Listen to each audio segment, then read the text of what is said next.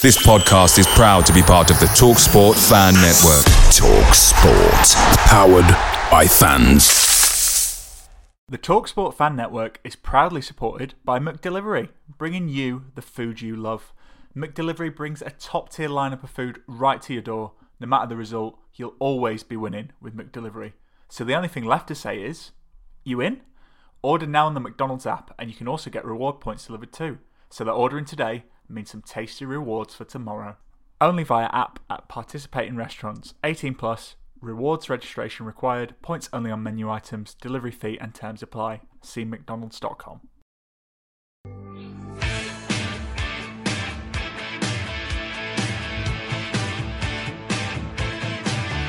When it comes crashing down and it hurts inside,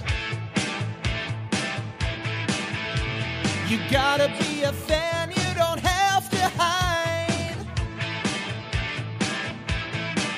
Well, you hurt my friends and you hurt my pride, but with the 12th man, we can't let it slide.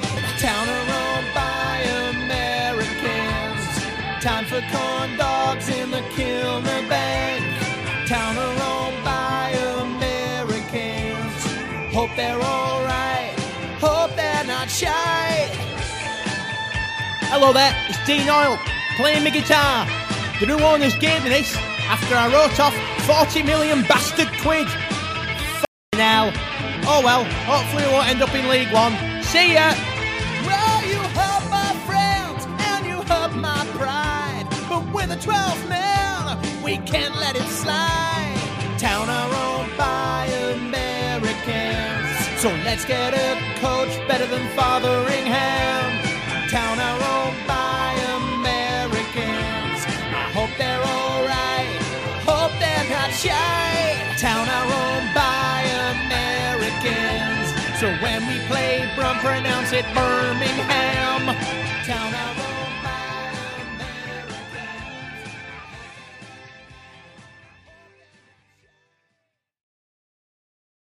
You know something, brothers. Welcome to episode 170 of the Andy Takes That Chance podcast. Guys, what's happening? Town go back-to-back for the first time in 2023 as a crazy 20 minutes has blitzed Middlesbrough. Town's new owners revealed himself, and DAZN announced an intention to stream EFL games ending the Saturday 3 p.m. blackout. There's lots to talk about tonight, and with me, Matt Hackshaw, Jim Duggan, it's the ultimate worrier, Johnny Gillespie, the Ginger Ogre, Dan Porritt, and Hornswoggle Senior, a.k.a. Town Stopper, Phil Senior. Are you okay, guys? Very good, you? Not bad. Good, thank See, you. pause. I didn't even need to change your name for a decent wrestling intro there, did I? Exactly. Already prepared, mate. I saw the future. Yeah. This episode, as always, is sponsored by Magic Rock Brewing. Use our code of AHTTC10 for 10% off all online orders. And obviously, it's getting nicer outside. The sun's here longer. It's warmer outside. Get yourself down to the beer gardens there and have a sit outside. It's a nice little place for a good brewski. Huddersfield Town 4, Middlesbrough 2. Who saw this coming, lads? I've said this for over 25 years now. I fucking love Neil Warnock. I do. I love the guy. The first half, we'll just talk about little incidents in the first half. Karoma had that shot cleared off the line, didn't he, to maybe put us one up. What I loved about this pause was there's a nice ball into the box by Romani Edmonds-Green playing midfield, and the man around the back post is Mikael Helik, who takes an absolutely glorious touch and lays it back for Josh Karoma, who has the shot cleared off the line. Centre-backs playing football under Neil Warnock. What a time, eh?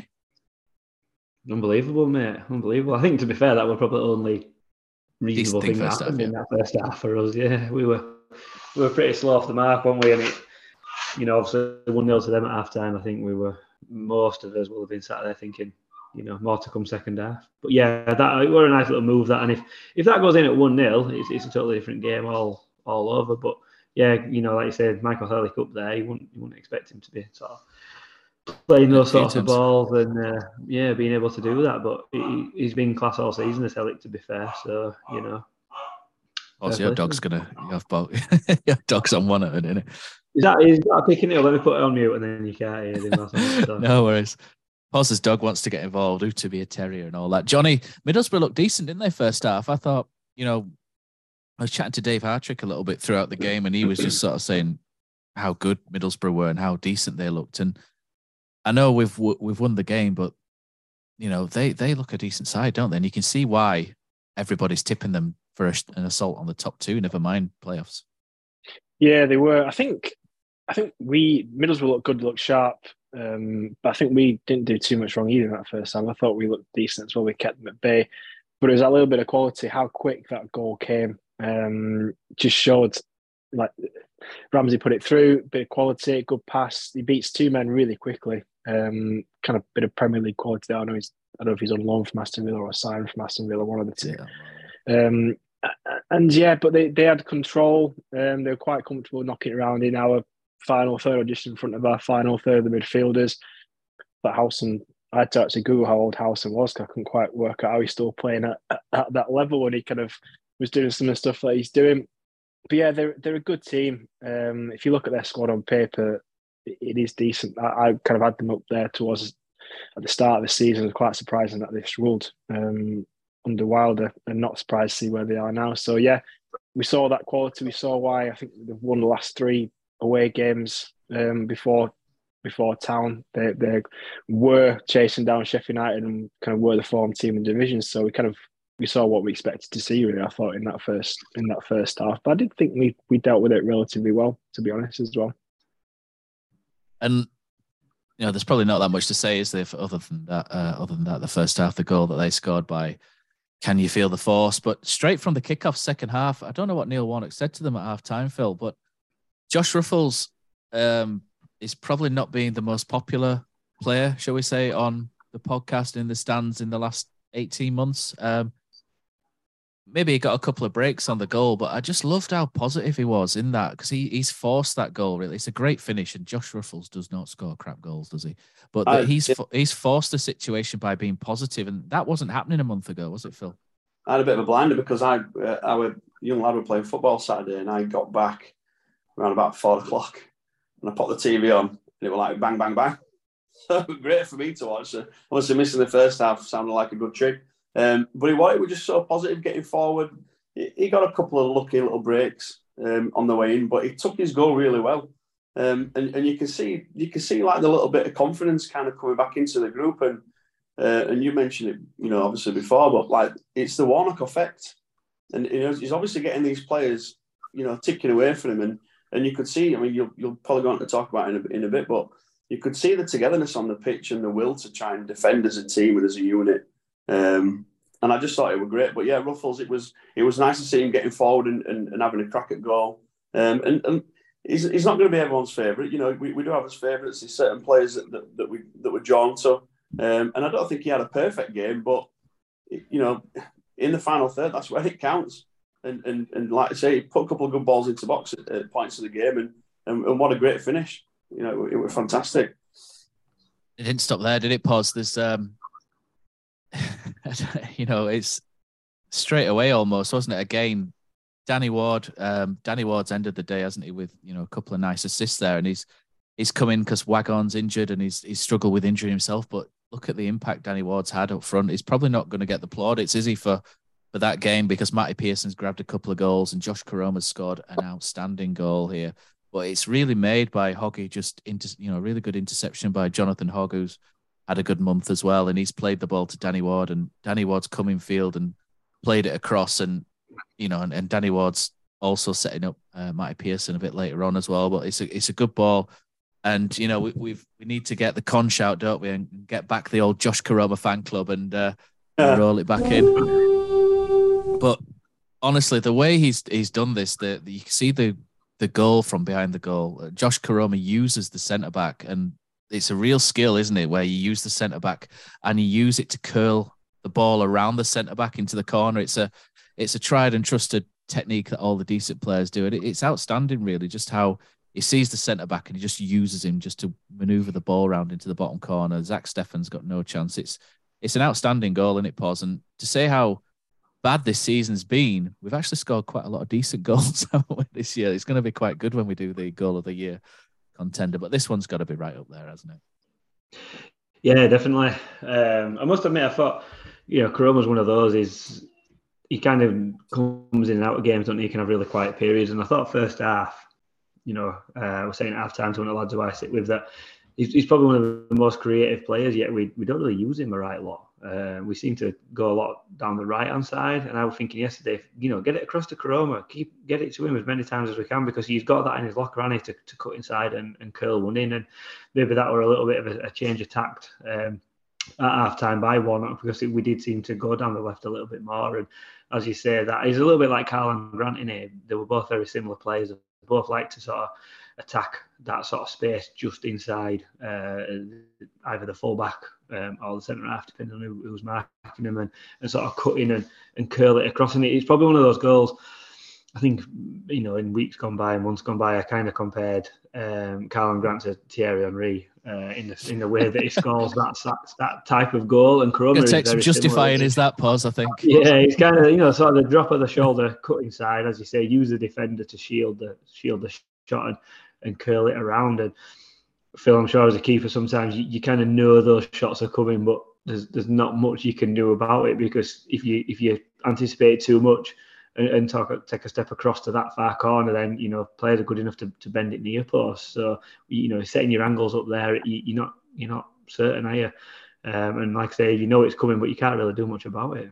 This is one of my big bugbears with Karoma, because he's got that in his locker, but before the game, you'll have a report on all these different players, and you know for a fact that that's what he wants to do all the time. And one of my biggest issues with him is he's got electrifying pace, he's got a good left foot, and just to mix it up a little bit sometimes, to hit the byline and cut a few back, because it becomes really obvious what he's doing. But that is trademark Karoma, and it was a great finish. But I think the biggest thing with that finish is he took it so quick. It wasn't a out of the foot, let's set myself up, let's whip it. It was literally a push, whip, and it didn't go in that quick. But it that must have taken the keeper kind of off guard, because it didn't go right in the corner, did it? It wasn't right in the bottom corner. But the speed that he did it, but that's just him with full of confidence. He ran at his defender, he drew him in, you could see it, touch, bang. That's just someone who's full of confidence. And didn't he work hard during the game as well? It's been great, hasn't he? And what I loved about that goal, Johnny, as well, was Josh Karoma puts it in and he runs to the corner flag, and there's two people jump in and celebrate with him, David Kasumu and Tyree Simpson, who are on the bench as well. And what Phil said earlier about togetherness and people sort of pulling in the same direction now, we've got videos circulating online about QPR, how QPR, the fans are having a go at the players, and the players and the fans are having a go at each other.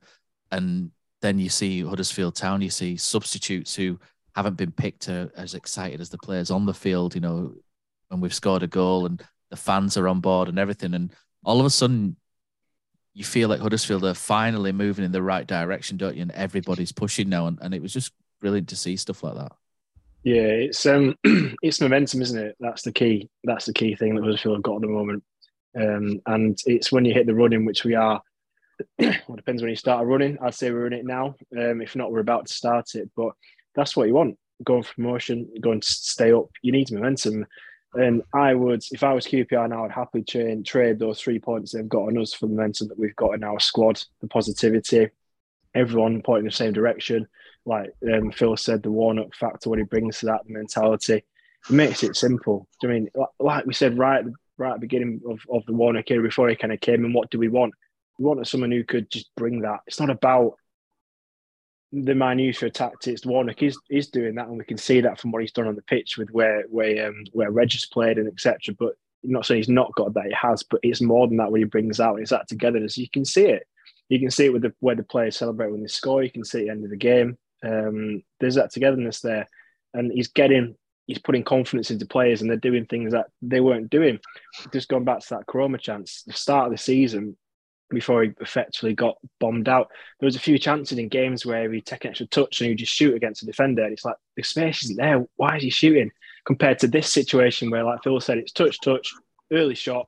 An early shot, you always want players to shoot early because it creates that chance, creates that uncertainty. So that's the difference. And yeah, in regards to kind of where we are against opponents now, you'd fear Huddersfield.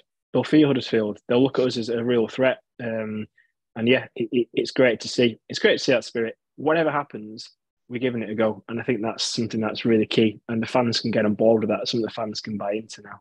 It's really easy, isn't it? Jumping on bandwagon, we've beaten Middlesbrough 4-2 and etc. It's dead easy to do that and get carried away with it. But I think, like you've just said there, nail on the head, it's the will and the effort and the kind of togetherness of the group. That's what you want to see, like irrelevant to the result. Because I know for a fact Warnock won't be bullying those boys up when they're in the change rooms, and we're making sure that they're ready for the next game, and they won't be letting themselves run away with it, because you can't do it at this stage, because your next result will be a 1-0 loss, and you don't want to be up and down. You need to just stay there, and we've got the perfect man, haven't we?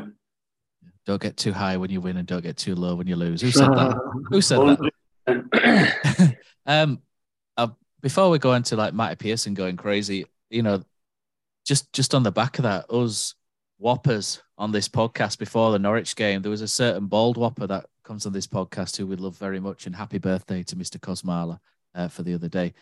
He couldn't see another win this season before the Norwich game, could he?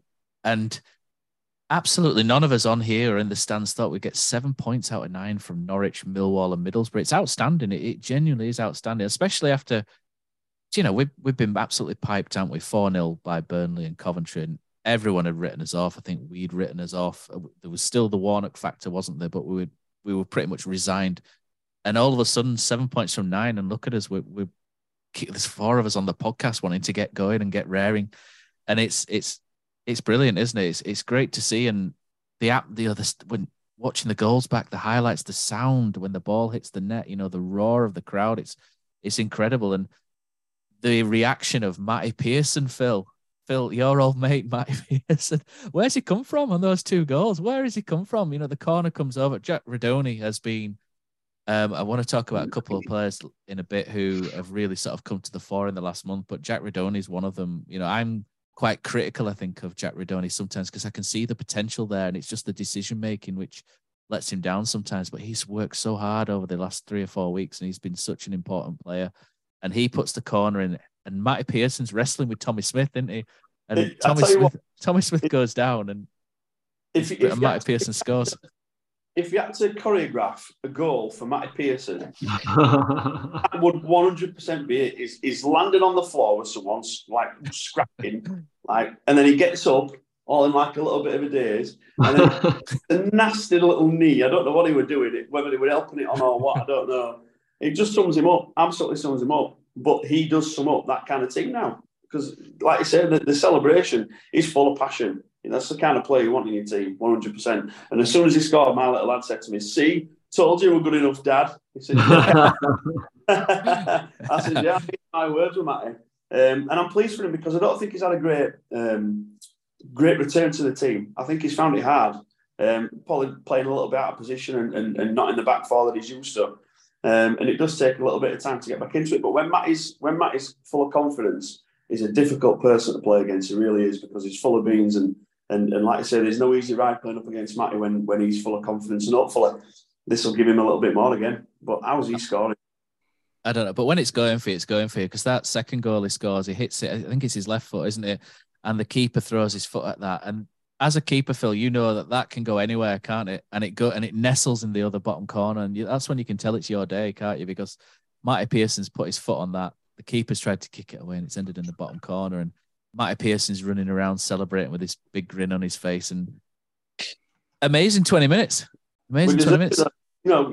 Things like that, though, we deserve a little bit of luck, because we haven't had much luck this season as well. We could talk about performances, but we have been a little bit unlucky for some of the goals, balls dropping to other teams, etc. Not for us, but yeah, I mean, when you watch on the TV, I wasn't sure if it was going to hit the post, and he knew, because he were running away before it even got it back in net. So fair play, he got himself in the right position and made contact, put a bit of contact on the ball, and keepers have got no chance really there. You're damned if you do, you're damned if you don't. Stand up or gamble. So. Is it clean? Is it really clean, Andy? Yeah. I'm just looking. I think you're doing old Matty Pearson a bit of a disservice. His third top scorer with an 80% shot accuracy rating at the moment. So, come on, let's lay off him a little bit. What a season. What a season. He's behind own goal, isn't he? Which is our second top scorer. I think own goal is up there, yeah. Oh, dear. But Middlesbrough, obviously, decent side, as we've said, and Chuba Akpom gets them back. You can see why he's got 25 goals. He's taken that header brilliantly, hasn't he? He's buried that. It's a great header.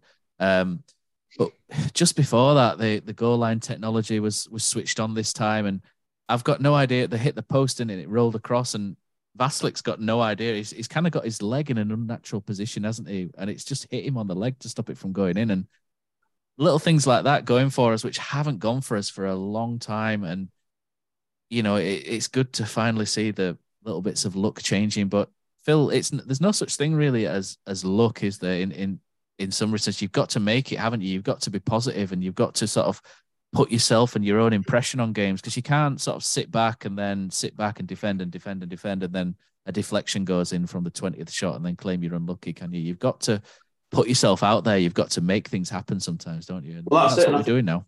Yeah, that's it. And like I say, defensively, we look really organised and full of belief. And going forwards, it's a little bit more. I know, obviously, we didn't have much possession in the game. But there's people still making those forward runs and supporting the runners who are making the forward runs. So, you know, it's all about, like you say, it's making your own luck. And I think defensively we are doing. I think they're putting the bodies on the line. Hellick's been absolutely tremendous. You know, awesome. Yeah. He's been absolutely brilliant. And I just think, you know, if that's your base and whatever comes after that, if we can get a little bit of confidence from these wide players and these strikers, etc., and Radoni's, you know, he's working hard and looking good, then you never know, do you?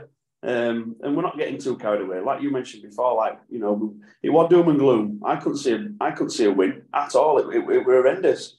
Warnock effect or whatever. It was just, you can't not think, you know, we're not going to get another win, because it looked like we were, but something's changed. Like Posy said there, there's the confidence, there's the belief, you know, back in the players. So yeah, like I say, you've got to make your own luck. Johnny, talk about sort of people that have stepped forward the last month. Romani Edmonds-Green is one of them, playing as a deep line midfielder, isn't he? The regista, as we call him. You know, him and Hogg, you know, almost creating a wall, don't they, in front of that back four. Josh Karoma has really come forward in the last month. You know, he's worked really hard. Jack Radoni. Who are you picking maybe as you know, you sort of surprise over the last month or so? Even Vatslik's got fitter, hasn't he, and made some important contributions. There's so many stepping foot. Josh Ruffles. There's so many sort of stepping up now, isn't there? And it's good. Ben Jackson. You know, you can keep going, can't you? And that's just such a good thing, isn't it? You can keep going. I think it's like what Phil was saying before. You can keep going because, let's be honest, it was so shocking previously. So they've all had to have a look at themselves. And like we've said quite a few times, it does split opinion, this, and it's split opinion across the fan base, like what the quality of the squad is versus where it should be in the league. And I know you and I might have kind of come down a little bit more on the side of there is quality in there, and it's probably lack of confidence. And I think that is what we're seeing now. You've had players who have had a really difficult year, and like some of them you've picked out there with Romani Edmonds-Green and Karoma, who've not found the place in Huddersfield, have gone out on loan, not for positive reasons, but then not found a place in the loan club and come back. So to be able to kind of even pick yourself up at that point mentally, it deserves a lot of credit.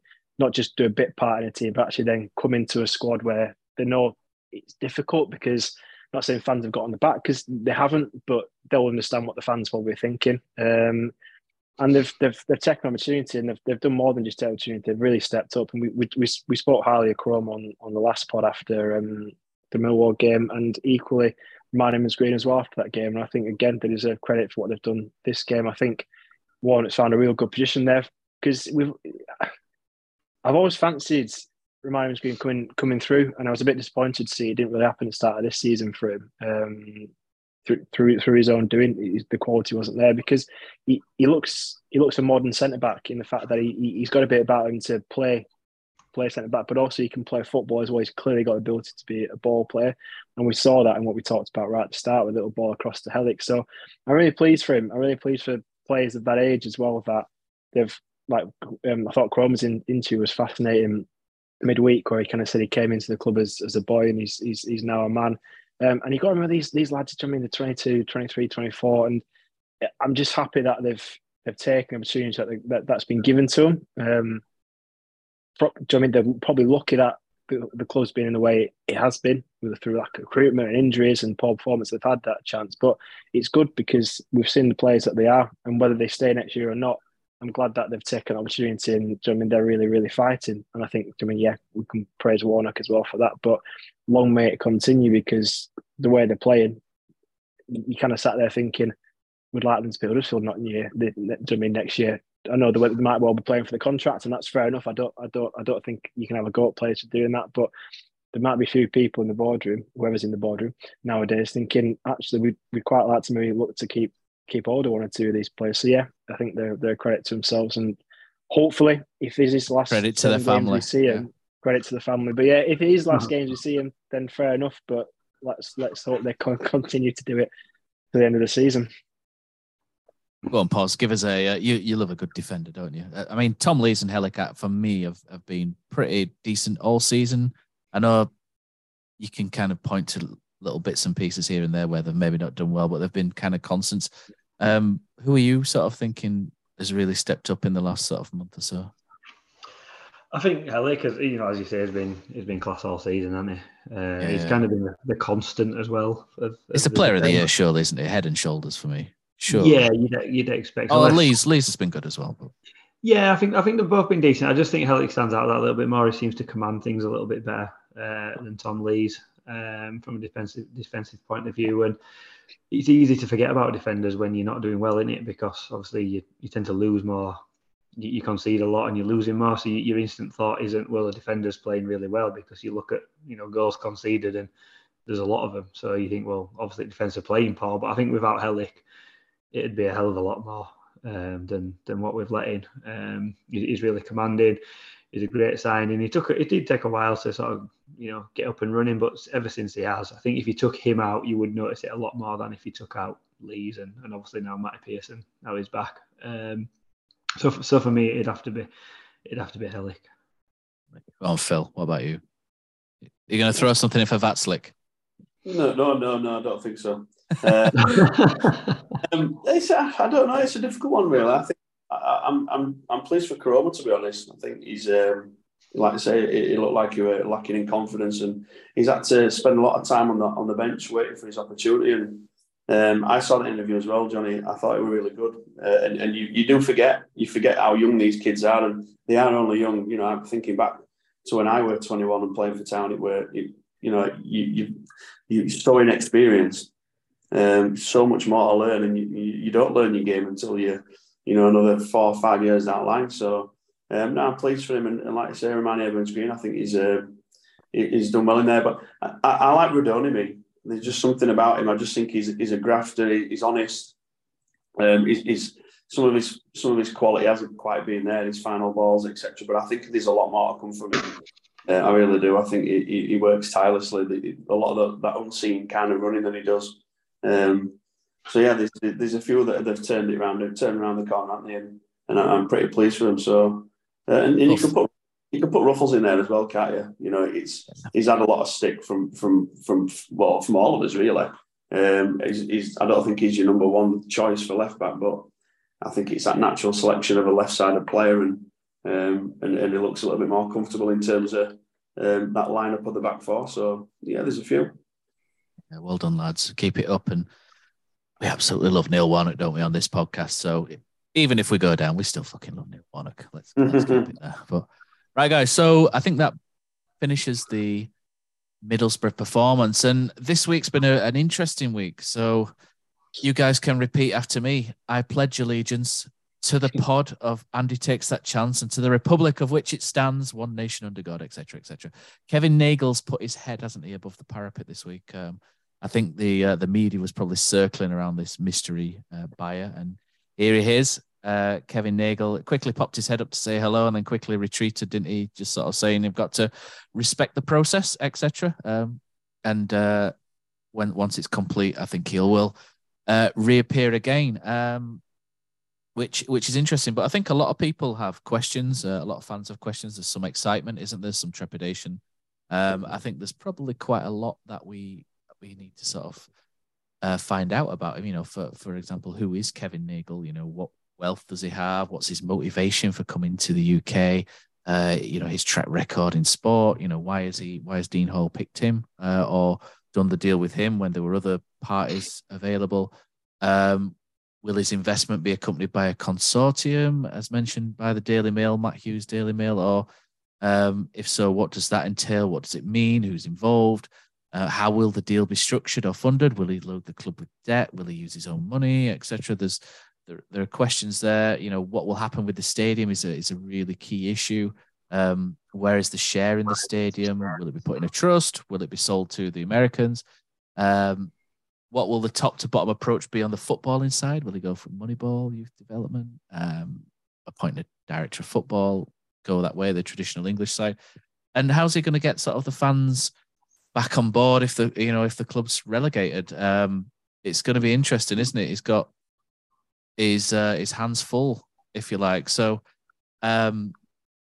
it's going to be an interesting ride, and we don't know an awful lot about him, do we? So if he wants to come on the podcast and introduce himself and have a chat with us, that would be fantastic. We'd be all up for that. He looks like he's got a decent sense of humor, judging by some of the tweets he's been liking in response to him taking over and following some Town fans. He does seem to have a good sense of humor, and I've watched 1 or 2 YouTube videos and interviews with him as well, and he's an interesting character. I think we'll certainly enjoy Kevin Nagle.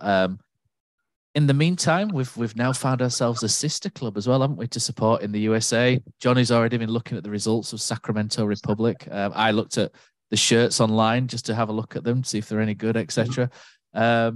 So what we did was, to learn about Kevin Nagle, Brady, who tends to do all the work around here these days, asked Sharon Anderson from the State of the Republic podcast for the lowdown on our new mustachioed friend, and here's what she had to say. Hello there. This is Sharon Anderson, and you've asked me a question of what has Kevin Nagle been like as an owner for Sacramento Republic and his relationship with the fans. Well, here's the deal. Kevin Nagle is a philanthropist at heart, and I know he has a really big heart and a super soft spot for everything going on in the Sacramento region. He owns several properties here and there throughout the region, and truly enjoys coming to all the Sacramento Republic matches. His favorite thing to do is anything benevolent with respect to the community. So here's the deal. He does so much work and has hired such good people to get involved with the community that it does not go unnoticed. If it weren't for him making sure that we had the right people in place, we wouldn't have oodles of community involvement. We've refurbished, not me, but the Sac Republic front office has been part and participle to refurbishing old basketball and tennis courts so that they are now futsal courts, and they're freshly painted, and they're also in areas where they're needed the most. His relationship with the fans is a wee bit different because we don't always get a chance to interact with him, but when he is ever at one of the big public events, he's more than gracious, as I have found. I actually sit sometimes in a section where his table is, and he's very cordial. He greets all of us with warmth and with respect, and he'll even share his thoughts about things. So how are we reacting to the news of Kevin Nagle's interest in buying Huddersfield Town? Well, it's mixed, of course, because anytime you hear of, and I believe he's a billionaire, but it might not be true, but whatever. Anytime you hear that the majority owner and, the CEO of Sac Republic is planning to take investments elsewhere, he's been doing that sort of investment, not necessarily with teams, but with ventures all his life. So for me, particularly, it's kind of a nice, it's kind of a welcome thing. We just hope it's not going to be like a Rexford experiment, or Wrexham, edit. But, at the end of the day, if it provides for a better platform for either Sac Republic or for Huddersfield Town, I think it's kind of cool. We just want to make sure that he has agreed and he has promised that his interest in Sac Republic and taking us to a level of building a stadium in the rail yards, that won't diminish. Actually, I think the partnerships always seem to build on each other. And right now, soccer is just building and building. Let's face it, 2026, we're going to be hosting the World Cup, the Men's World Cup here in the United States, Canada, and Mexico. And it makes sense that, we have deeper relationships everywhere. Like I said, though, Sacramento fans it's a little bit mixed. So we know you've seen some criticism for Nagel and his ability to turn Sacramento Republic into an MLS team. So some of the criticisms would be that whoever he had put in place to make sure that any investor, otherwise known as Ron Burkle, had signed on the dotted line, because there was no contract in place that forced Burkle to stay with the investment. When Burkle walked, he just walked. There was no contract. There was just all promises and, all of that. So I don't fault Kevin Nagel. I would say that that's actually the people who weren't able to get Burkle to sign on the dotted line. However, let's face it, during that whole time period, a lot of things were in flux. COVID hit. Just a lot of different things kind of happened at that time period, and I can understand all the reasoning and everything that goes behind it. However, that being said, we don't know if we're getting any help from MLS, the league itself, to find additional investors. Let's face it, there are billionaires all over the place, and somebody out there, I don't care who, a consortium, should be interested in Sac Republic as an MLS team, because MLS actually does want us, and I think it would be a welcome addition to the West Coast, and it would be a welcome addition to the conference. We would be kind of like, some of the, I don't know, it would be really awesome to see us go forward versus, well, in addition to San Diego or Las Vegas or whomever else is lined up.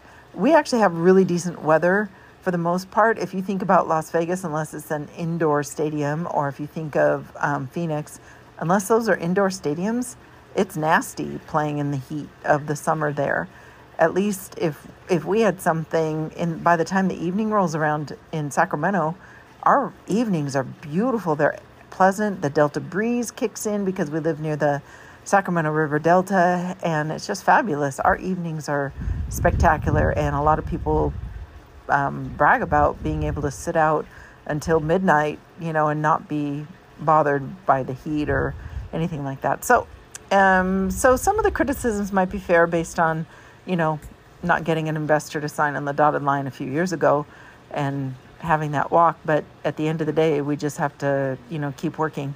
So as far as my experience as a Republic fan, what would you guys expect from Nagel? Oh my goodness, you guys can expect somebody who is actually incredibly interested in building a squad, and that's what he's done for us. He has released funding. I mean, we have some really good people in place. We have Todd Donovan, Coach Briggs, and they've really pitched. And he also has a few consultants on the side. I won't name names. But they've been able to bring in really good quality players, really good quality staff. It's like that's what Kevin will do. He now understands the sport. He understood sports in the past, and he really understands soccer and the need to build a good franchise. So I don't know if Huddersfield has fallen by the way of, oh goodness. I mean, I've read some of the critiques of Huddersfield Town that, the players care less at this point, and looks like everybody's going through the motions. I think re-energization is something that Kevin has been able to provide with the coaching staff, with the fan base. They really have some good people in the front office that continue to unpack the story and get the fan base to really come along. And we also, our Tower Bridge Battalion had kind of a nice turnover recently, and they've gotten incredibly more involved, and they've been very good about meeting with the front office staff, with Todd Donovan and others, to convey messages to the fan base that normally wouldn't reach everybody. So And the messaging is, things, just common things, excitement things, events. We really have enjoyed that relationship growing better. And I don't know, I think you guys can expect something incredibly different. Transparency is one of the things that recently has bloomed more. I think the fans have asked for more communication. They've asked for different things, and we've seen the club respond. The club has sent out surveys and questionnaires and rate the game, rate your experience at the match. What would you like to see different? Whatever people are responding with, they're actually taking to heart and doing certain things. When I say they, I say the club. So I think all of that has really built a much more cohesive front. And it's pretty cool. And, we have the Sac Republic has their own podcast called The Breakaway, and that's been super valuable. Things have been very different in the last couple of years and built a lot more excitement. And let's face it, the players love playing in front of this fan base. It's not as big as, Premier League teams, but it's definitely big for the area, and it's big for USL, and it's actually decent size for MLS. So is there anything else Huddersfield Town fans should know about Nagel? He's a private man. I think he's a bit of an introvert, but he just loves community so much that if any of the fans and front office folks start collaborating on things that are meaningful for the region, like, helping food banks, helping medical community, or not the medical community, but, the give back, anything that gives back to community, if the fans align with whomever Nagel puts in place, if he does, in fact, buy the team, it's going to have a whole different feel. You'll have a feeling of investment. And, he's, like I said, he's a bit of a shy guy, a little more so, but he does like a good party. He loves a good game. It's just, if you ask for something, you may get it. It's very different. So just keep an open mind and definitely keep the communications open, I would say, and demand that your front office kind of respond and keeps communications open. And that if you have a supporters group or a supporters union like what we do, make sure that they stay invested with the front office and, go hand in hand, and away you go. It's going to be a fun ride. Everybody here is waiting to see exactly what happens. If it happens, it happens. If it doesn't, it doesn't. But we're kind of excited to see exactly what does happen. So wishing you all luck. I see you got a point over the weekend. Excellent. Or your point out of relegation. I think you may have won. But if you did, congratulations. I haven't watched the results lately. Been too focused on doing some other things and getting my head wrapped around the fact that we have a match tonight in Sacramento. Okay. Take care. And thank you for the questions. Bye-bye now. Cozzy, what's your favourite away day? Matt, it's got to be the City Ground at Nottingham. Just old school stadium, you're right near the pitch, great atmosphere. But there's nothing like playing at home. The same goes for McDonald's. Maximise your home ground advantage with McDelivery. You in?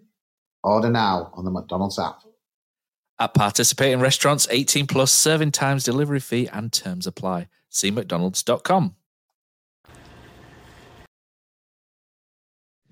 Right, guys. So I've mentioned little bits, and Sharon's had her word there. Thanks to Sharon for providing us with that.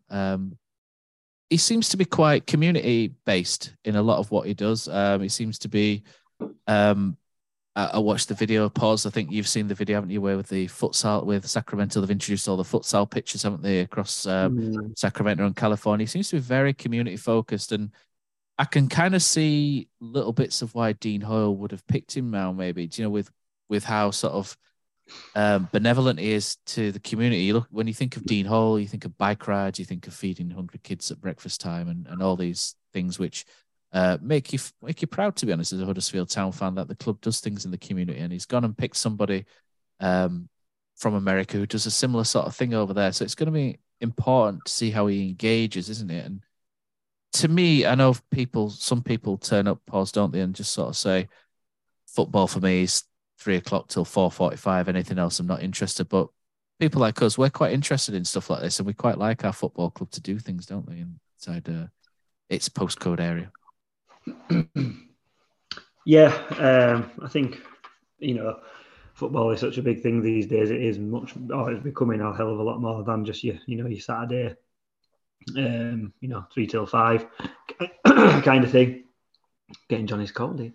There's a lot going on with football clubs these days, and sports coverage in general. It's pretty much 24/7 in it. Whenever you pick your phone up, whenever you turn a TV program on, there's you can find information about sport. The clubs kind of ram it down your throat with constant information coming out and stuff like that. And I think you kind of can't not get involved in the off the field stuff these days. You've got to pay a little bit of interest to it, if nothing else. And I agree with what you say there, Matt, about the community stuff. I think that's a major thing. It was a Town Foundation game on Saturday. There were loads of kids there that had been invited down by the Town Foundation, free tickets for stuff like good behaviour at school, good attendance and stuff like that. And I think it's a really good initiative. That's more like a punishment initially, does that? Well, Saturday were a good one for them to come to, wasn't it? So some of them might be back. But I always think if you've got a stadium and there's 10,000 spare seats in there, get 5,000 filled by giving away tickets or incentives or however that may work. Just because if 1,000 of those people decide to come back, potentially there you've got 1,000 new fans through not a right lot of effort.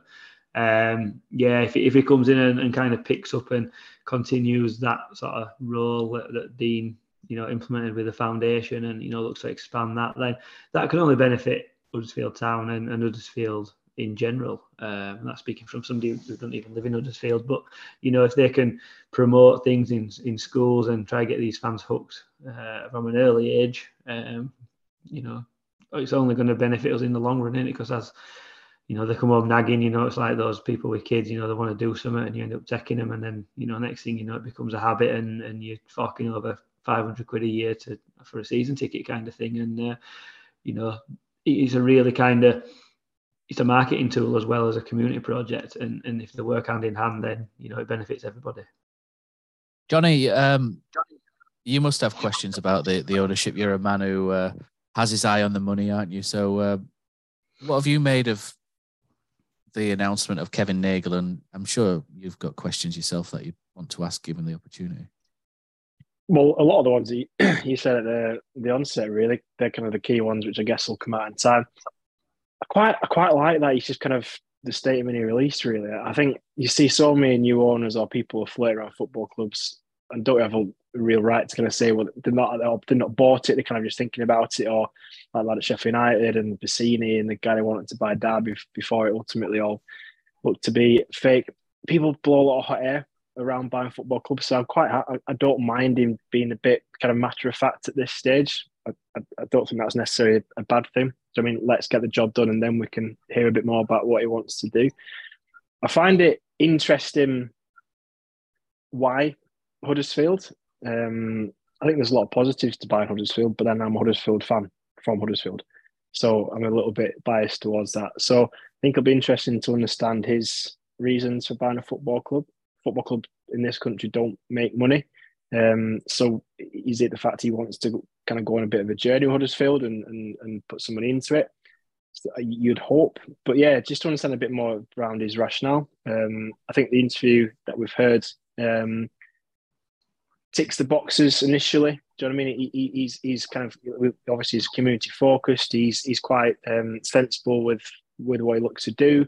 He wants to run the football club so it's going to be around in the next 10, 15, 20 years, which was a key parameter for me for any owner. I'm not interested in gambling the next 4 years and not having a football club. So I think he's clearly in that mindset. But yeah, like you say, it's just a little bit more about what his ambitions are. Why Huddersfield? What's he looking to do? Is he wanting to move into the UK? He's clearly got his fingers in a few pies. I had his fingers in a few pies across the US sport, obviously Sacramento, but there's kind of bits and pieces around hockey teams that he's been part in basketball as well. So that potentially makes sense. We're available if he's kind of now wanting to make the move, and we're an available club in a reasonable price range. That might be why. But yeah, I think on the face of it, fair enough. He looks to seem a reasonable guy. I'm quite happy with what he said so far. Bit strange why it was kept under wraps. But who knows what the rationale again behind that was. But yeah, it's just like really, it's the headline questions that everyone's thinking what you said at the beginning there, just to understand what his vision is. I also think it'd be quite interesting, and I don't think we'll necessarily get this, but the question you've asked there, which hadn't really crossed my mind, but why this guy from Dean's perspective as well, I think will be interesting. Whether that's worth a lot, possibly not. It's largely irrelevant, but I think that would be an interesting question to be able to ask as well. What he's seen in him. Which, do you know what I mean? There's a few things which touched on, which kind of align to, Dean's ideology of how to run a football club. It's more than just 3 o'clock. It is the community around it and the longevity of a football club. But yeah, I think, like you say, we'll see what happens. So far, so good for me. But time will tell. Certainly not an attention seeker, is he? Who's no his wallet around you? Yeah. And that's what I mean, and that's a good thing because I'm not interested in that. So you could have someone make a massive statement. Yeah, we're going to be in the Premier League in 3 years. I mean, blank checkbook. You watch this space, but how many times do you see that work? Not often. Hull, the guy at Hull. I know I speak to the guy who runs the Hull podcast, and he's absolutely effusive in his praise for the guy Alicant Illikai, isn't it? But for me, I'd cringe at some of the stuff where he sort of. He's some of the stuff he does is great. The paid holidays for fans to Turkey and all that sort of stuff. But how he's talking about the Premier League and how they're going to go out and splash money here and there, and you just kind of want them just to. You want your owner to kind of like be more background noise than foreground noise, don't you? And it certainly ticks a box for my preference anyway. So far, does Kevin Nagel? Phil, any thoughts on Mr. Nagel? Yeah. No, not really. I don't really. There's not a lot out there, is there? No, I'm just a little bit gutted. Like, I liked having a fan that was a chairman. I don't like change. Obviously, we need change, etc. I don't. I just want us to be competitive. I just want us to be sensible and competitive. That's it.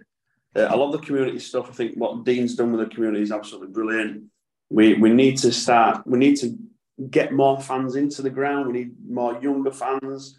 That's the basis of any club. You've got to get that younger generation. We've had that.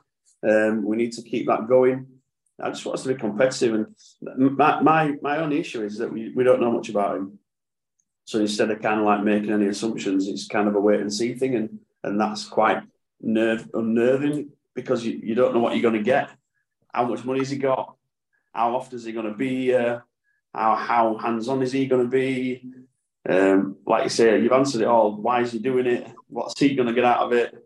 Little Huddersfield, and you come from America, and do you know what I mean? It's a bit different when you've got your Dean Hoyles, who's a fan and passionate about improving your club, etc. But why is this geezer coming here and taking us over? And hopefully it'll be perfect. But I don't know. It's one of those wait and see things for me. But I think that's definitely the sensible approach, though. Yeah, I'm loving his touch. It's a belter, isn't it? Proper Ron Burgundy, isn't it? I mean, he might come over and he might shave it off, so I might not get it. I think just picking up on the sort of maybe why Huddersfield. I know there's not much online about him. He's really not a public man, is it? From what you can see, if you just sort of Google him, there's very little that comes back. But I did read that he were trying to get Sacramento into the MLS, which obviously costs a vast. It's about 500 million. 325 million, yeah. It's a lot of money in it to get in there. And I always have this, I might be doing him a disservice with this sort of theory, but I just think Americans, they come across as sort of quite vain people. And, he's tried his luck to become like a name in America and football. So he's thought, if I can get Huddersfield across, it's probably not going to cost me as much, and we can get them up to the Premier League, and then I can kind of be in charge of a top flight club, and that holds a good standing in sporting world and stuff like that. So there's a reason as to why, and then that's my thinking. And then if we get up, would he look to sell? The club would obviously be worth a hell of a lot more money, and he can make a lot of money out of it. But as you say, Phil, time will tell. It is a bit strange why a fella from California would buy a club in Huddersfield. Okay, it seems to be that Dean's writing the debt off, isn't it? He seems to be writing a lot of what's owed, or what sort of owed to him off. And if the deal's cheap to do for Kevin Nagel, then I suppose if he improves Huddersfield and Huddersfield move up the league, then the value of Huddersfield Town goes up, and he can start selling stakes. And what Americans tend to do quite a lot is to sell percentages and stakes within a club, don't they? And others like to invest, and then that's why there's questions about the stadium and the area around the stadium is so pertinent as well. Is what would they want to do with that? Would they want to invest in the stadium? Would they want to buy the rope walk and etc. and do things, gas club, and all this stuff? There's a lot of Americans love real estate, don't they? McDonald's is famously not a fast food restaurant, but a real estate business, and stuff like that. It's that's not strictly true, by the way. They do fast food, but the real estate is an intriguing part of it. And so I do wonder. There are a lot of questions about what he will do, and I'm with Phil as well. It's like, why would I think Huddersfield's a great club, mate. I think it's got great fans. It's in a good spot. It's got a great history. It's got a lot of potential for me as Huddersfield Town. It could go up to the Premier League with the right owners, and it could sit there for a little bit, just like Crystal Palace have done, Bournemouth have done, and then it can be sold on. But I'm just sort of wondering, why Huddersfield? Why not Preston? Or why not someone else? Norwich or something. But I suppose when he gets his feet under the desk, we'll get answers to that, which will be quite good. So obviously with Kevin Nagel being announced, I should say, people are now being linked with roles. And this week, Alan Nixon has linked the ex-Stoke City Director of Football, Mark Cartwright, with a role at Huddersfield Town. Now, I would personally implore Huddersfield Town to swerve Mark Cartwright. I know Mark Cartwright's over in America, isn't he? He's I think he's the technical director of the USL over there. I would instead look across the M62 to a man working absolute wonders at Bolton Wanderers. Chris Markham was at Huddersfield Town until 2017. He did a lot of work on signing players like Jonathan Hogg, Naki Wells, and more importantly, he was the man who did the scouting work and recommended Town legend Christopher Schindler. Where would we be without him? Where would the podcast be without him? Chris left Huddersfield to join the FA, where he built up some very good links with some of the best coaches in the country, did a lot of analysis work for the England team. From there, he was headhunted by Bolton Wanderers in League Two to be technical director, and he helped build a team to get promoted from League Two. Then they've had year-on-year improvement within League One, and this year, Bolton have just won the Johnston's Paint Trophy today, which is why it's fresh in my head. They're in the top six, looking good for a playoff slot. He's done it all on a shoestring without much of a budget. He's used his contacts to bring in really good young loanees like Shortire from Man United and Bradley from Liverpool. Some guy called Luke Mbete, who knows where he came from. He's helped pick out some rough diamonds as well, Aaron Morley from Rochdale, and they've really bloomed. And he's become one of the best League One midfielders this season. He's a top man. He's got the eye for players. He's got a very good network, and most importantly, he's a Huddersfield Town man. Go get him signed, Huddersfield Town. That's if he'll take the job. But, for me, never mind Mark Cartwright. There's a man here that you could plug straight in, a man with the contacts, a man with, man who knows the area, the club, etc. It's a no-brainer for me. Go get Chris Markham. Johnny's nodding, so I'll go to you, Johnny. I was going to say there were three ex-Town players in that starting lineup today for Bolton. If anyone can name them quickly. Kachunga scored. Dempsey is a bit of a blast for the past as well. He's had a bit of a round. His hair a little bit noticed at the front, just slightly. I must admit, I struggle to comment much really because I don't know either of them too well. That's assuming we don't keep Bromby. So again, we've spoken both positively and negatively. I think quite accurately on Bromby. Again, what role he takes up, whether he is to replace Baldwin. What that kind of setup looks like, it could well change, like you say. But it's important that because whoever takes up this role is going to be not just kind of looking to kind of come in steadily in a handover capacity and get the feet on the table quietly. The first job's been quite quickly to appoint a manager or a head coach, which is going to be massive. There's going to be quite a large recruitment job, whichever league we're in, which is going to be massive, either a promotion push from League One or looking to not be in this situation next year in the Championship. So the who's and where's probably not best qualified to talk about, but absolutely, it's a critical part of the jigsaw going forward. It needs to be someone that's capable of doing that. So, I mean, the CV you've read off there kind of looks quite attractive from a town fan point of view, but it's absolutely crucial. Those conversations happening now, because we can't be waiting around trying to find a manager, trying to find someone to take up those reins and players, because deals happen now. I mean, not necessarily in July. So yeah, it's absolutely critical. No, no one else. No. It's one of the biggest decisions we'll make for a long time. This, because we've made so many errors, haven't we? And it needs stability. So, like I say, it needs someone. I'm not bothered about big names. You don't need to be a big name. You don't need to be an ex-player, etc., or whatever. It just needs to be someone who's highly skilled at what they do. And obviously, you mentioned it, Matt. There, he's doing a fantastic job in here at Bolton. And that's what we need. We need someone ready-made, someone who's got ideas, their own way, their own philosophy, etc., which suits us as a club. I'd probably take Everett. I'd probably take Everett as well. I would. Yeah. I love the football Bolton player. It'd be fantastic. I'm not sure. I think Ian Everett would be tough to get away from Bolton. Bolton are a good club, aren't they? Yeah.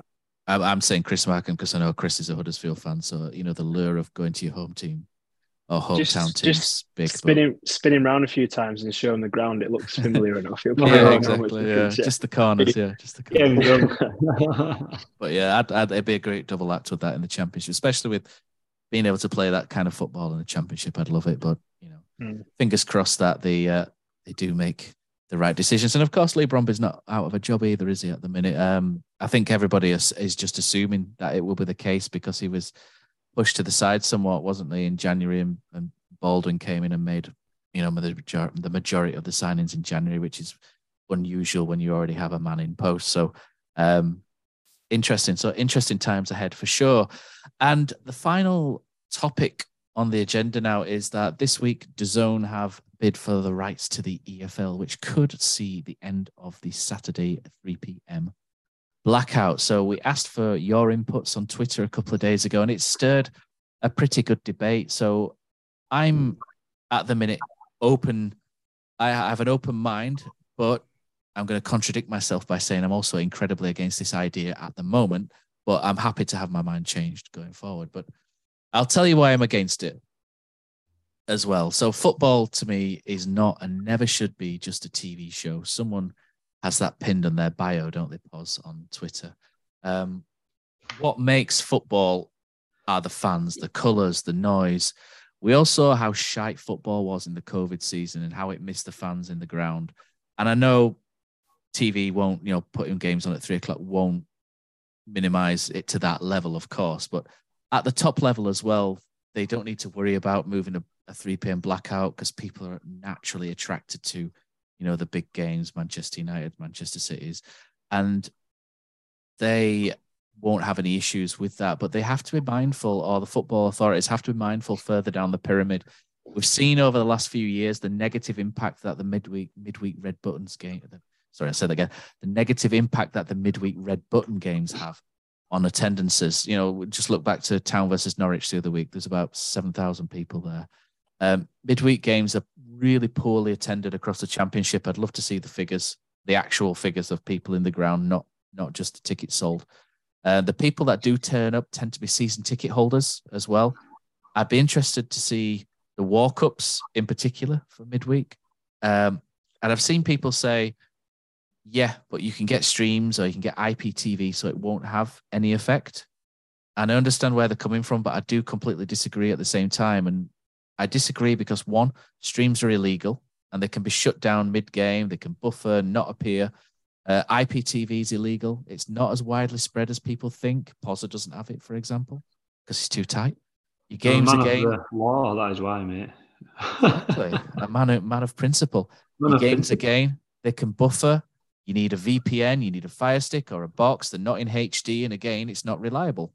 I know some people come at me now and say, "Oh, my IPTV is reliable," and good for you. If you introduce a legal stream whereby people can buy it at the start of the season, they'll get pre- and post-match coverage, HD games. They can watch it in their own house and from the pub.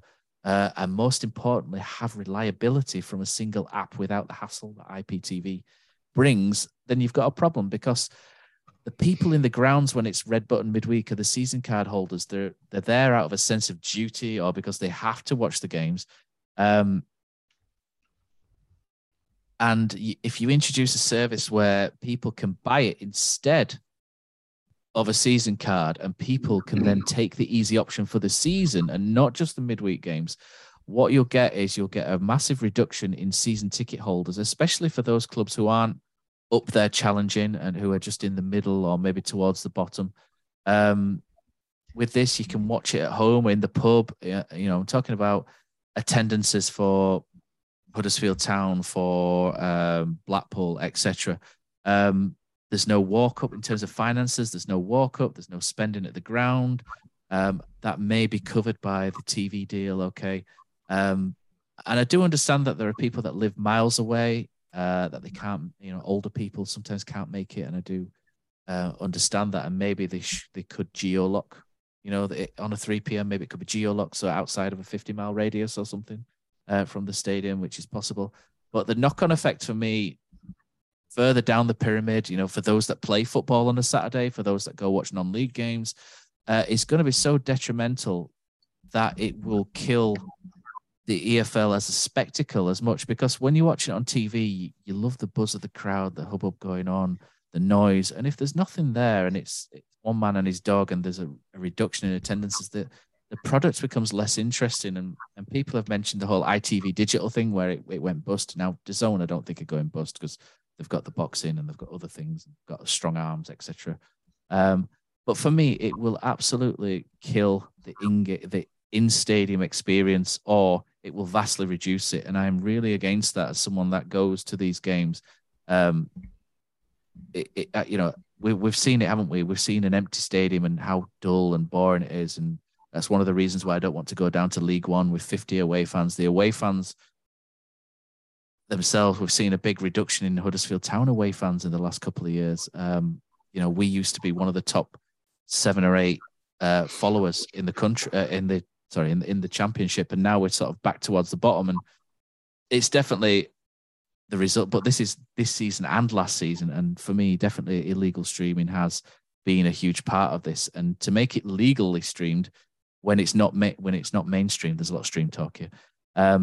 Will further reduce that, and I just think it will reduce football as a spectacle and make it a duller affair. So I am against the 3 p.m. blackout. Johnny, you're for it?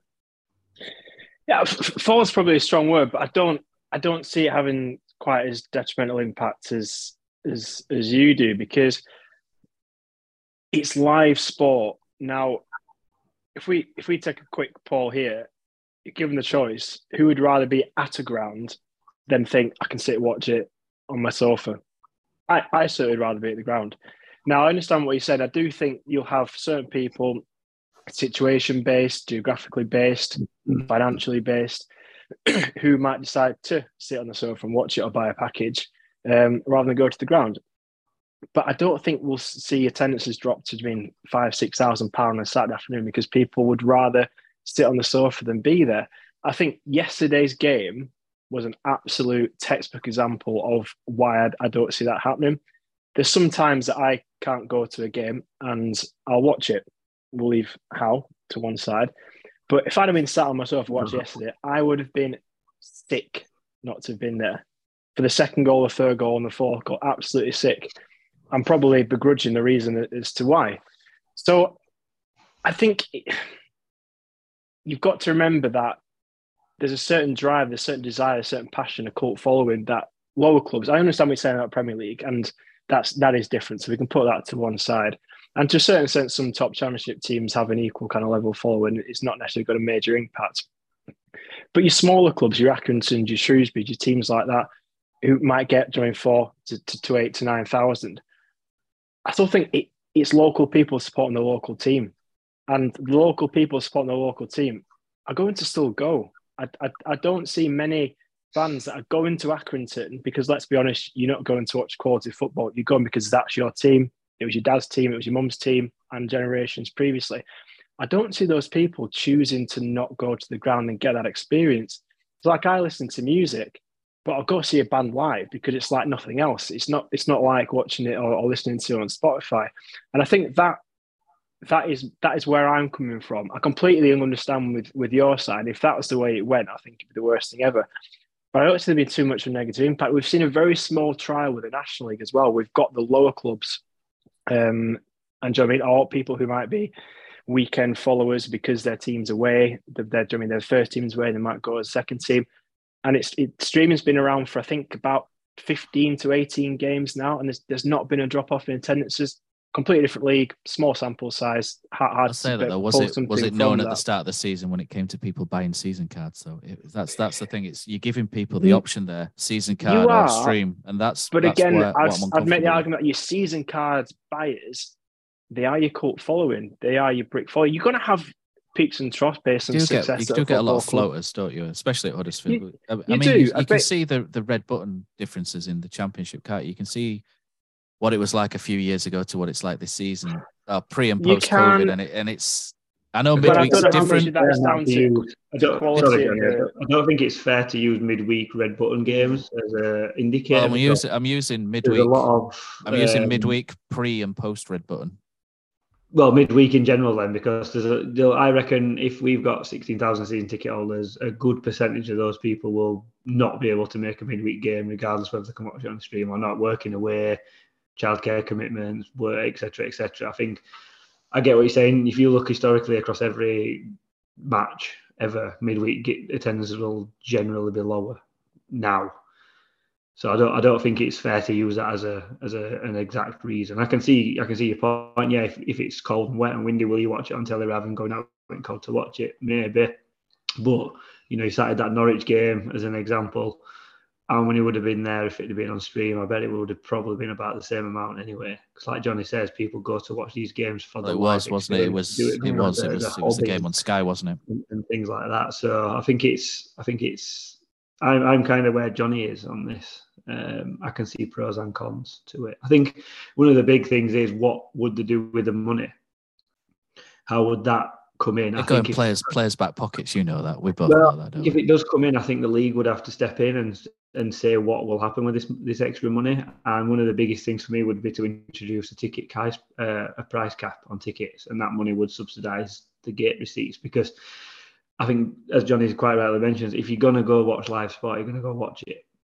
You're not gonna. I mean, you talk about a season ticket or streaming. I'd probably buy both because I'd maybe watch a few away games that I wouldn't go to, but I wouldn't decide not to go to Barnsley, for example, so I could watch it on telly. But I might watch it on telly against Watford rather than go to Watford because there's a massive difference in how much it'll cost to do those two things. So I think if you're going to go, you're going to go. And if you're not, if you've got a stream as a backup, then you'll watch other games that you weren't going to go to, so they're getting your money that way. So the financial impact is, you're probably going to fork out twice. I think it is a key point. Now, I guess it's not the fact that I completely disagree with what Matt's saying. I mean, I have similar concerns. I think it's just whether you can come into some sort of happy medium, like you've said there, Pozzo. And I think it is protecting the extra broadcast revenue or a certain percentage of it to actually make football a bit more affordable. I still think it's ludicrous how expensive football is. We don't have the away cap like they do in the Premier League. I think that must be an absolute necessity within lifting the blackout. So there are things of good you can potentially do alongside that. And open it, like I say, open it to people who are, expats of Huddersfield, but within the UK as well. I think there's potential there to kind of build a slightly bigger following, maybe encourage a few people back towards watching Huddersfield who might have been turned off it because they live away and they can't access it, they can't see, they can't come, and might potentially come to more games because they revive their interest. There are certain green shoots of positivity around it, but I also have the same reservations that Matt does as well. And I think if it's done, it needs to be done in a very careful way where these areas of concern are looked at. It's not just purely done financially, commercially, like Phil said at the beginning, and then some good can be done off the back of it because there will have to be an increase in revenue stream because more games are being shown, the product is wider and service offerings widening, and that can benefit fans as well through the back door. So I don't sit firmly and absolutely do it, but I think if we're going to do it, I think let's try and make it as a positive way we can do. I'll give you some examples. So I know 2 or 3 I've got 2 or 3 mates who every year when it comes to a season ticket go, I don't know if I'll get a season card this year. I might pick and choose games that I go to. And they invariably end up going, oh, I'll just buy a season ticket. If you put a valid streaming product in front of them, they wouldn't get a season card. I know 100% they would not if they could watch it every week and then pick and choose. And the problem that it happens then is habit. It's such a strong thing with going to watch football games. Once you get into the habit of going to games, it becomes part of your routine, part of everything. And once you break that routine, it's hard to get people back into the ground as well. So I know there will be a lot of people who would take the easy option of watching at home. And I'm not saying it's not going to be a great option for people who can't make it. There's, like you, Johnny, you live Preston area. Like for you or for people that live further away, it'd be fantastic for them, especially, midweek games, etc. if they haven't got Sky. But for me, I know quite a few people that just go, I'm going to pick and choose and get the streaming product and then get out of the habit of going. And that's what worries me, especially if you're not doing well. If you're not doing well, and really the people that turn up at Huddersfield are pretty much 90% season card holders, aren't they? Once they've got it, they're hooked in. And once they haven't got that season card, that's where my worries start to appear. But Phil, you've not set out on this. You've got to say. They're all valid point. I mean, I was talking before. I wish my kids from school could listen to this conversation. I'm just teaching about this topic with commercialisation. There's pros and cons for every single aspect. So you look at your spectators, you look at your club, you look at your businesses, media. There's pros and cons for all of it. So I think it's very difficult. Pos, you had some great points in terms of capping, because if clubs if you're not getting the footfall in your grounds, then what the club's going to do, they're going to start raising the prices of the tickets, which is going to have an effect on your diehard fans who go year in, year out. But going back to what you said, Matt, there, I think it's the fact that it's going to make it, like you've said, really easy for people just to say, I'm not going to go tonight. And I think that's for me, that's the biggest one. And thinking about that again on top of it, it's like the away games. You've highlighted the away games already, but how easy is it now just to say, yeah. Well, I know someone who got IPTV 12 months ago and they've not been to an away game this season, and they used to do 10 a season. And absolutely. Matt, just as a side note, if we were top of league, would that person have gone? Oh no, yeah, because they would. Yeah, that was part of my point. Exactly. So, how many times are Huddersfield Town top of the league? Yeah. But do you know what I mean? You're all right if we're challenging for top then, because I've not been to as many away games this season, but it's not because we've been crap. I'll be quite honest. No, but these people, this guy would have gone had we been mid-table. That's the point. If we'd have been mid-table, it'd have gone 9 or 10. I think but now it's easy. I think it's like Paul said, like the spectators are going to benefit from this, right? So whether you're going to benefit in the grounds if there's less fans, if that's what we're saying, then maybe not. Top end it's going to stay the same, isn't it? But the spectators are going to benefit because they're going to be able to see more football, right? End of. That's it. But I think it's just going to take a lot. It would take a lot away from that match day experience.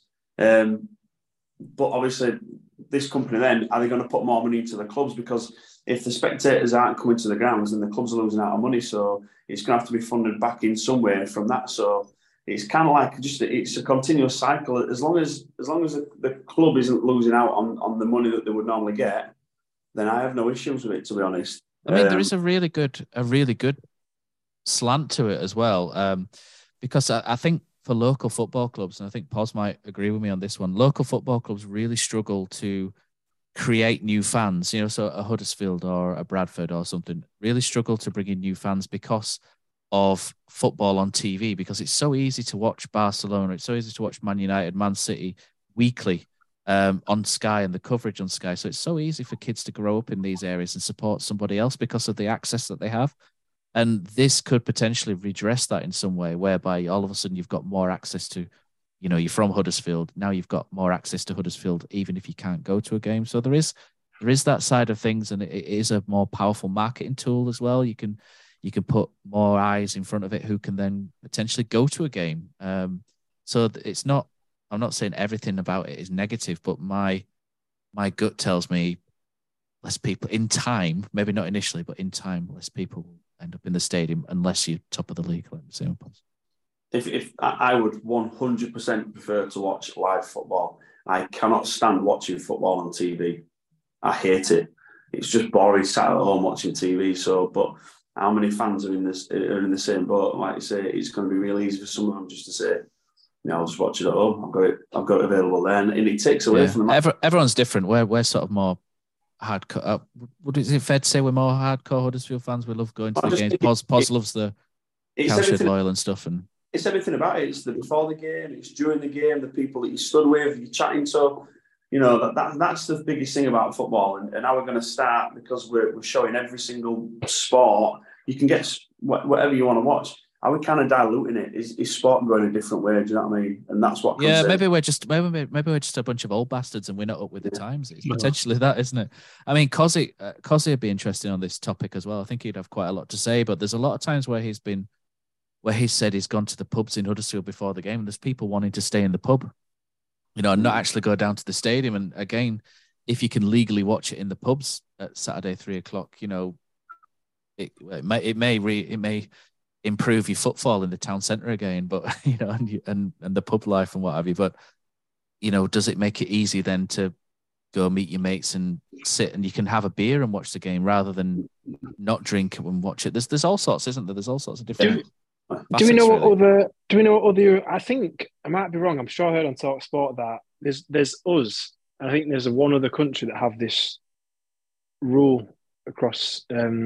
UEFA governed countries. I think quite a lot of countries. This isn't a situation that you can watch your team via your football team's on TV channel or via whoever does it in that country. So Germany is popular, isn't it? Yeah, we are quite rare to have this blackout. So. It's the fact that, again, different country, different mindsets, etc. It's not necessarily the same, but it's not like we're breaking ground here. Other European countries who have, maybe not as successful as pyramid as we do, but certainly have a pyramid where second and third division teams are getting in the thousands with attendances. They are still doing that. So we're not too different. So I guess it's how it operates in that country. Is just like say some sort of, I'm not sure what the terminology used there, Matt, but basically geographical blackout within the stadium potentially. Yeah, I don't know, but it's not that it's unique, and we're really kind of going against the grain here. That's the blackout itself is very rare and often seemed weird in this country from a European perspective. So I guess that's an interesting take as well. Yeah, I mean Germany's very successful, isn't it? But I think the whole experience there, they've got the cheaper tickets, haven't they? They've got the ultras culture, haven't they, as well, Pos, and a lot of it's very different, isn't it, over in Germany to what it is here. I think in the UK or in England especially, it seems like football's expensive and fans tend to sit on their hands and want to be entertained as opposed to going to entertain people with noise and colour, which is what a lot of them do in Germany. Different mindsets, different folks, different strokes, isn't it? It's going to be interesting. I think I would kind of like to trial it. But I just worry that once you open the door, then the flood comes in, if you know what I mean, and you can't close it again. If you do see falling attendances, I do worry that you wouldn't be able to close that door again. But I suppose it's about adapting, really, isn't it? Football clubs are going to have to adapt and do things differently, and a lot of clubs like Huddersfield, I suppose, Accrington will struggle to adapt and do things differently initially, and it's going to be those who think on their feet, and maybe you need some Americanism and American culture and some tailgating barbecues in the car park, etc. to, bring a different slant to things. Pos, you'd be up for that, wouldn't you? Bus and stuff, class. But maybe is it? I'm not for it. You guys have put a decent case forward of why it is. I'm not sure Phil's for it. But it's gonna be interesting, isn't it? What happens, and definitely ready to listen, but I'm very skeptical. Pos, you feel like you've got something more to say on it, maybe? No, I was going to say, I don't think it's a totally black or white argument. There's obviously, with anything like this, it's, the shades of grey in there. And for every pro, you can think of a con, and for every con, you can think of a pro to go towards. And everyone's individual circumstances will obviously be massively different. I think if they do the 3 p.m. blackout, I think, you mentioned the money, if they lift it, the extra money that would come in for a Manchester United or Arsenal or Liverpool will be vastly superior to what might come in into another field town, for example. So I think if I understand it needs to be evenly rightly, distributed, doesn't it? The football league, it's going to be split between everybody, which is good because that could potentially bring a lot more money in to lower league clubs to level that playing field, which I do believe that games that are shown on TV, that's how it should be. It should be, you pay the rights for a league and everybody gets an equal share, regardless of whether your team attracts 50 viewers or 50,000 viewers, because, if not, you'll end up in a situation like I think they have in Spain, where Barcelona and Real Madrid go off and get their own TV deal. They've changed that now, but that used to be the case. But no one else is interested in watching Osasuna or whoever, so they just run away and get even more money. So I think it would need to be really, if they did do it and govern it, and it would be interesting to see what would happen. I think, we could argue backwards and forwards, and you can, probably things we've not covered as well. Convince yourself it's a bad idea as well, because there's so many points. The only way you can do it is to literally just try it and see what happens. I mean, fans of different clubs are different as well, aren't they? And they'll have different takes and they'll react differently. Everyone will react differently. It's interesting, isn't it? I just feel like northern towns without much affluence will struggle to do both for sure. So your ticket prices have definitely got to stay cheap. So that's interesting. So been a good pod tonight, guys. Thanks Phil for coming on. Thanks Poz, thanks Johnny. Any other business before we call it an evening? No, mate, I think that's it. Go have a nice Easter, lads. Don't That's eat too many. Yeah. Merry Easter, y'all.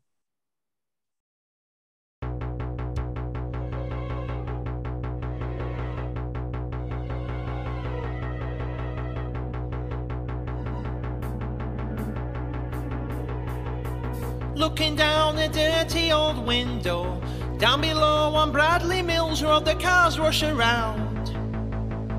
I'm packing me things and I'll leave the ground. Thursday morning everyone's reading that it's time for a Huddersfield ownership turnaround. I no longer own Huddersfield Town. Up the town. Americans are with you. Up the town. Long may it continue. Huddersfield Town America. Huddersfield Town America. Everybody in the arts know on Huddersfield Town. Na na na na na na na. Na na na na na na. Hey. Na na na na na na na. Na na na na na na.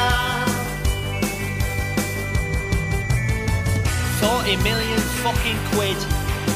Plus another 6 against the end of this bastard season. Fucking hell. I've spent a fucking shitload. What's that in dollars, lads? Hey, you lot, hey up. Howdy, yeehaw, yo.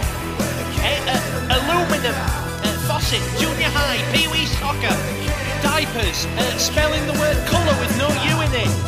Jesse Marsh, actually no, fuck that, we're not having him.